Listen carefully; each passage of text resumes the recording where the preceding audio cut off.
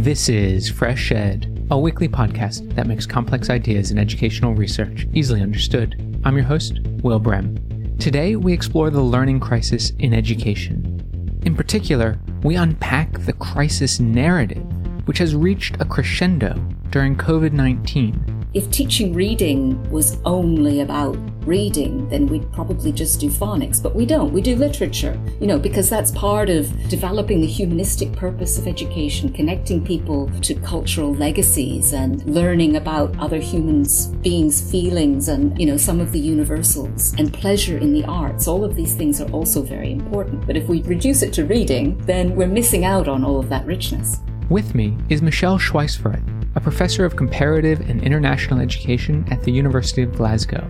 She has a new article in the International Journal of Educational Development entitled Disaster Didactism: Pedagogical Interventions in the Learning Crisis. Michele Schweisfurth, welcome to FreshEd. Thanks very much, Will. It's great to be here. So ever since COVID, there has been this idea that's sort of circulating in education circles called learning loss and the learning crisis. And it sort of nowadays seems to be rather commonplace and has maybe perhaps reached some sort of a crescendo. What does it even mean? What does learning loss even mean? The language of learning crisis has actually been around for quite a while. This predates COVID. Toward the end of the Millennium Development Goal era, there was awareness growing that despite improvements to enrollment rates and improved access to education, a lot of children in school were not learning. And so that's when we started to get the language of learning crisis. And learning loss is much more associated with COVID-19 because of the school closures and because of the inequalities that people experienced in terms of the learning that they were able to do, at least the kind of school learning that is measured during the pandemic. So both of these things have become very commonplace. We find the language across a whole range of international organizations and aid agencies and national governments. We see new ways of measuring it, such as the World Bank's Learning Poverty Index. And, the story is pretty worrying and compelling. I mean, the World Bank, whatever the methodological issues might be, claim that 80% of learners in poorer countries are unable to read and understand a simple story by the end of primary school. And that is worrying. Of course it is. But we're also seeing the language escalating. So it started off with a learning crisis, and then there was the learning loss, and now we're hearing about learning catastrophe, and seeing this language kind of getting stronger and stronger over time, while the problem doesn't seem to be going anywhere quickly. It is interesting to think that the notion of learning crisis has existed for a while. COVID sort of made it worse, and the learning loss from COVID has made the learning crisis even worse, and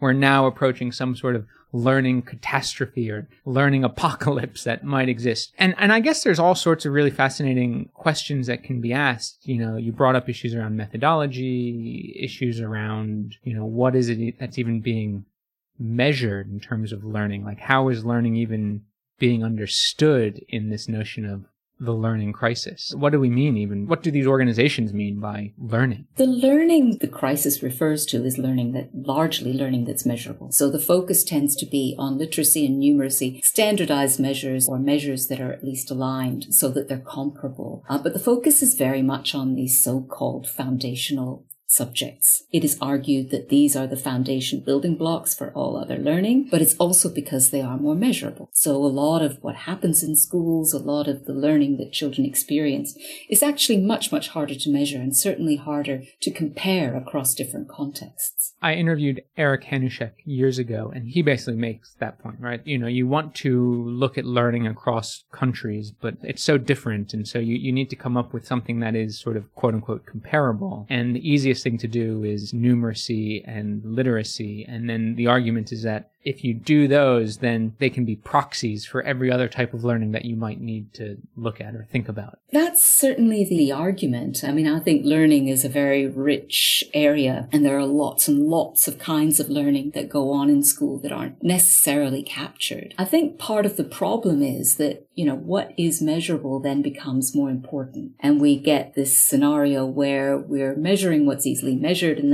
then something becomes important because it's easily measured because we have statistics statistics on it. And that's not me saying that literacy and numeracy are not important. They are, but they're getting elevated to kind of new heights that is squeezing out other areas. And I think that is a little worrying for me. Yeah, you can see that happening. I think that probably has happened quite a bit, measurable indicators. That becomes the goal rather than what they were supposed to be measuring, something about learning, which is a much more difficult sort of concept to even begin to come up with indicators that are meaningful. So I guess, one of the interesting things is that you pull out in this new essay is the narrative of crisis and how it actually operates. And I thought this was so fascinating. So, how is this crisis narrative even operating at a sort of rhetorical level? In the essay, I draw on a structure that Paul Morris and colleagues used in their analysis of the work of international organizations in kind of COVID and post-COVID era. And they talk about this kind of 3 acts, a kind of play in 3 acts. And the first part is presenting the problem. And this is where the narrative of crisis comes in,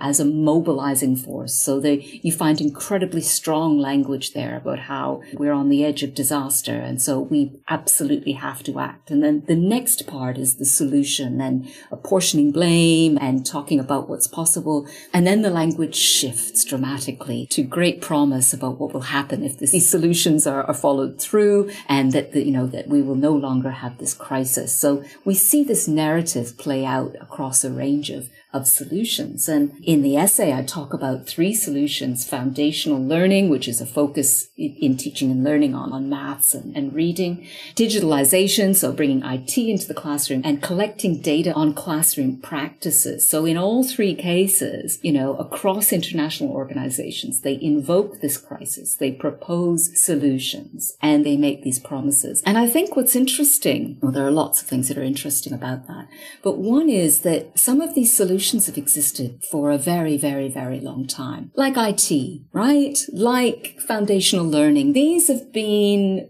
things that have been backed by many international organizations for a long time. And now, there is this narrative of crisis that helps to provide traction to these solutions. And that traction includes both discussion, focus of effort, but also resources. Sort of like the crisis allows these solutions to be repackaged. They've existed for a long time, and now we can repackage them to push an argument to convince the people who might read these reports, which I guess are governments, right? People making decisions on curriculum. Is that the idea? It's a number of possible audiences, including aid agencies who fund some of these, larger scale international organizations, including national governments, and so the discourse trickles through everywhere, and we find it reaching into research funding, and we find that it's harder and harder to kind of talk about the broader purposes of education and alternative solutions because these are taking up so much airspace and so many resources. And what about the promises? What is being promised if we only put in these solutions? Well, better learning for a start, but then,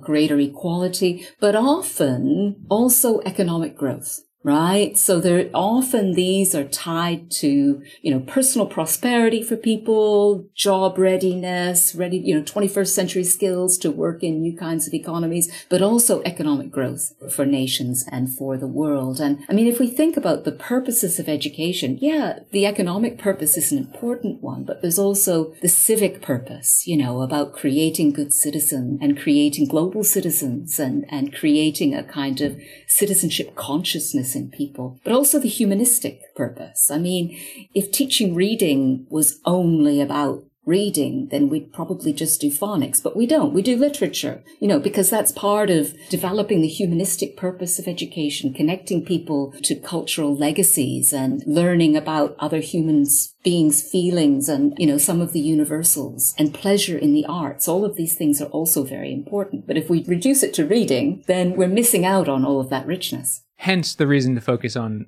numeracy and a very simple ability to read text of a paragraph. Yes, which is ostensibly universal, but actually even that is a little bit more complicated. And certainly some of these solutions are not particularly universal. So IT, for example, we know that it matters what teachers believe about IT. We know about the importance of the symbolic meaning of technology before teachers are able to use it fruitfully in the classroom, or learners are able to use it independently.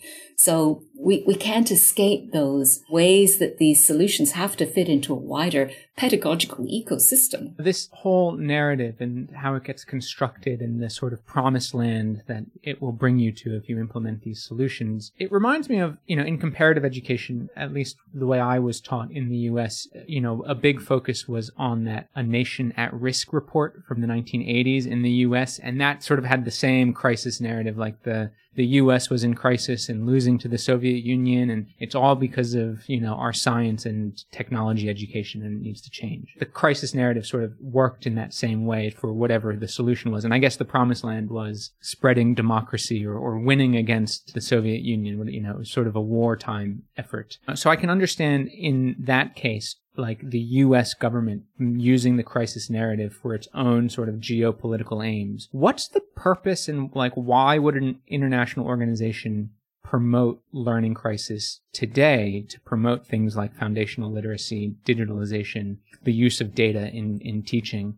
Why would an organization want to promote that? Well, a couple of points first, which is that there is an issue with learning. Learning is important and it's stagnating in some places, and we need to do something about this. I'm not pretending that we don't. I also can't see inside the minds of the people who use this language. I don't know really what is motivating this use of the discourse of learning crisis, learning loss, learning catastrophe. But I suspect some of it is just thoughtless, just kind of, we've been saying it for so long, we kind of can't stop. I might be wrong. And when I say thoughtless, I don't mean as in cruel. I just mean as in without thinking about some of the implications of that language. But there are good reasons invoking crisis, because it can mobilize focus. It can mobilize resources. And I'm sure that was a big part of the agenda when this language was started to use. But, one of the things that using a language like learning crisis does, it situates the problem in the classroom, in the learners.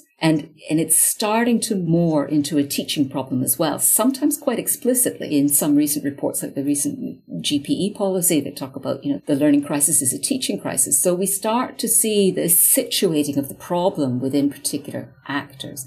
I mean, the language of crisis is used in a lot of sectors. So like in the UK at the moment, we talk about the crisis in the National Health Service and we talk about the crisis in care. Now, what if instead of talking about the NHS crisis and the care crisis, we talked about the health funding crisis or the public services funding crisis? That would situate the problem completely differently. But the language that we use places it within a certain set of actors. Yeah, I mean, that is interesting how it does locate it. And then I guess you can start seeing blaming of teachers. And that also has sort of a long history in a lot of these international organizations, sort of placing blame on educational development's failures on teachers, since they're the ones that have the most contact with students. And you see that rhetoric. I think even the World Bank, didn't they create some report that had a teacher or something that was missing at his or her desk? And they sort of play up that rhetoric quite a lot. Yeah, I mean, it's fascinating how international organizations, including some that in the past paid very little attention to classroom processes,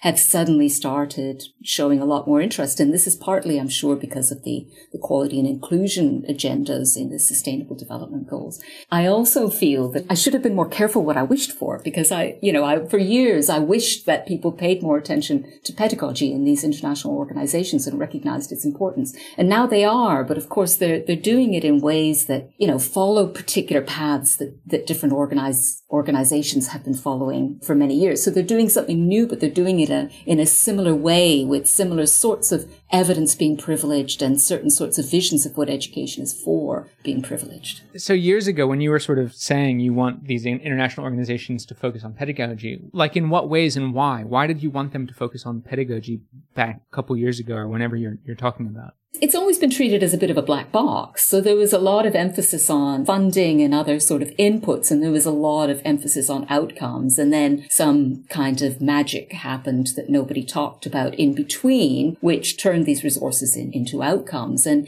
people just, most international organizations didn't really dwell too much on this. And I think there are a number of reasons for that. Partly it's this measurability issue that we're talking about. Partly it's culturally situated nature of those processes, and that's all fine. And I'm quite right. I'm not looking for universal solutions or international organizations to propose, pedagogical norms that everyone should be following. But it's interesting now that they have gone into it, they're doing it in the ways that we might have expected. And I know not all international organizations are the same, and I know that some of them are taking quite different approaches, but I would love to see a more nuanced approach to pedagogy in international organizations, no matter how hard that is, no matter how difficult it is to, set a what works agenda based on profound ecosystemic understandings of pedagogy. It would be great to see somebody try. What would that begin to look like, though? Like, what would a nuanced approach to pedagogy look like for some of these organizations that are working in so many different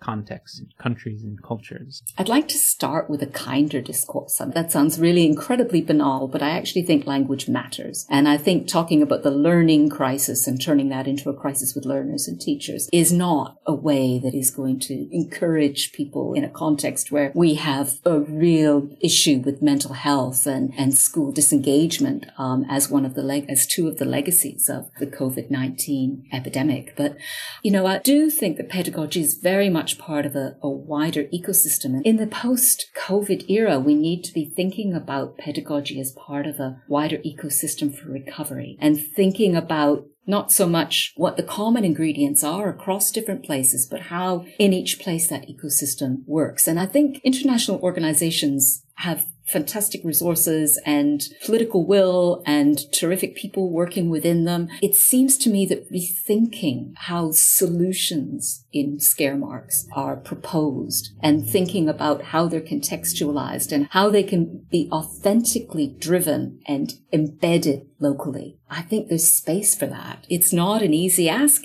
It's not going to generate a lot of tidy, comparable statistics, but I think there's scope for that. It's an interesting insight because it's sort of, instead of solutions, quote unquote solutions, being the sort of brainchild of people who work inside these organizations, they could be the brainchild of people who work inside the schools, inside these communities. And teachers, in a way, are best placed, aren't they? Being members of the community often, interacting with kids all the time, knowing, the value and support that schools provide communities. They would be sort of the perfect stakeholder designing solutions for whatever the problem is that they've identified, right? But that's like totally opposite of what a lot of these organizations do. Absolutely. And I try not to romanticize teachers. There are teachers who have very poor capacity because of their own educational backgrounds. And there are teachers who, just as in any sample of human beings, there are people who are motivated by less than noble motivations. But I think, yes, teachers in conjunction with communities, in conjunction with learners as well, have something to say about what building back better means to them and what that might mean for how classrooms operate. And a lot of this has to happen in real time as well. I mean, there's really interesting ethnographic work done about how teachers respond in a minute by minute kind of way to what's going on in the classroom and what students collectively and individually need. And that may not always be more maths, and it's certainly not likely to be more tests and squeezing out of those opportunities for connectedness, that opportunity to engage with the arts and so on.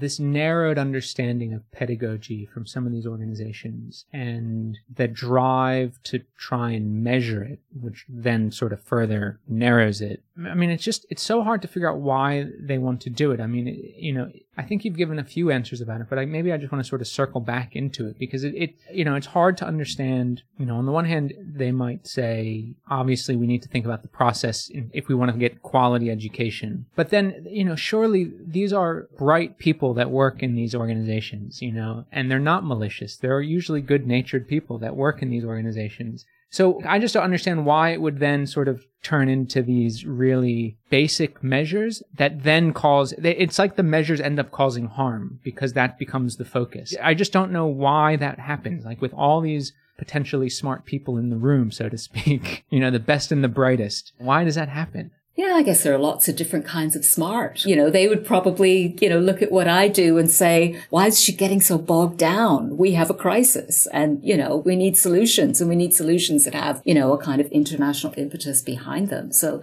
I think there are, as I say, I think there are very different ways of thinking about these questions. But I think one of the particular logics that is inescapable within some international organizations is that data will give the answer. And so I think, for example, with the World Bank's Teach initiative, where data is being gathered on what teachers are doing in the classroom. And, part of me went, hurrah, the World Bank's in classrooms. And then I kind of went, oh no, the World Bank's in classrooms, because it was uniform across places. It was based on a particular logic of what evidence looked like and a particular logic on how these things would work. The training was very centralized and so on. It was troubling to see how that stepping into classrooms, that particular intervention, then became sort of monolithic. I mean, it's adaptable. The World Bank Teach instrument is supposed to be adapted, but the capacity that's being rolled out is the capacity to use